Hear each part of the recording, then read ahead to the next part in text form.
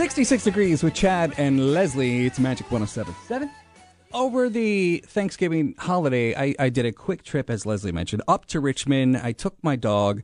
I like to leave her up there because when I go home for Christmas, I like to have her there instead of hauling her up and down 95. Well, also, it gives you a couple of weeks off. You're a single dad for the most part, and that's a lot of responsibility. You always have to run home right after work to let her out and spend time with her. There's the guilt in the morning you have because you leave her, and she's the kind that gives you the guilty look. So it's kind of nice to give you a couple of weeks, off, too. She's the kind where she will make me feel guilty, like Leslie said, for leaving her. Right. And then when I get home, she will be like, okay, well, you left me, so I'm going to poop on the carpet. Right. So, she and I had Afghan hounds one time, too, and they're like having a human in the house. Anyway, my dad came here from Richmond, Virginia. We drove up to Richmond together, and we swung into Buc-Ees over at Daytona Beach because he wanted to go to Buc-Ees. I couldn't believe it. I'm like, I thought we weren't going to places like that. He wanted to go to Buc-Ees because I've talked about Buc-Ees and because he sees it's awesome. Buc-Ees. That's why I like to stop at every single Buc-Ees that I can find anywhere I go. He walked into Buc-Ees, and I kid you not, dropped $100 on what? I don't know. We didn't even buy gas. Well, see, I know your mom dropped $800 in the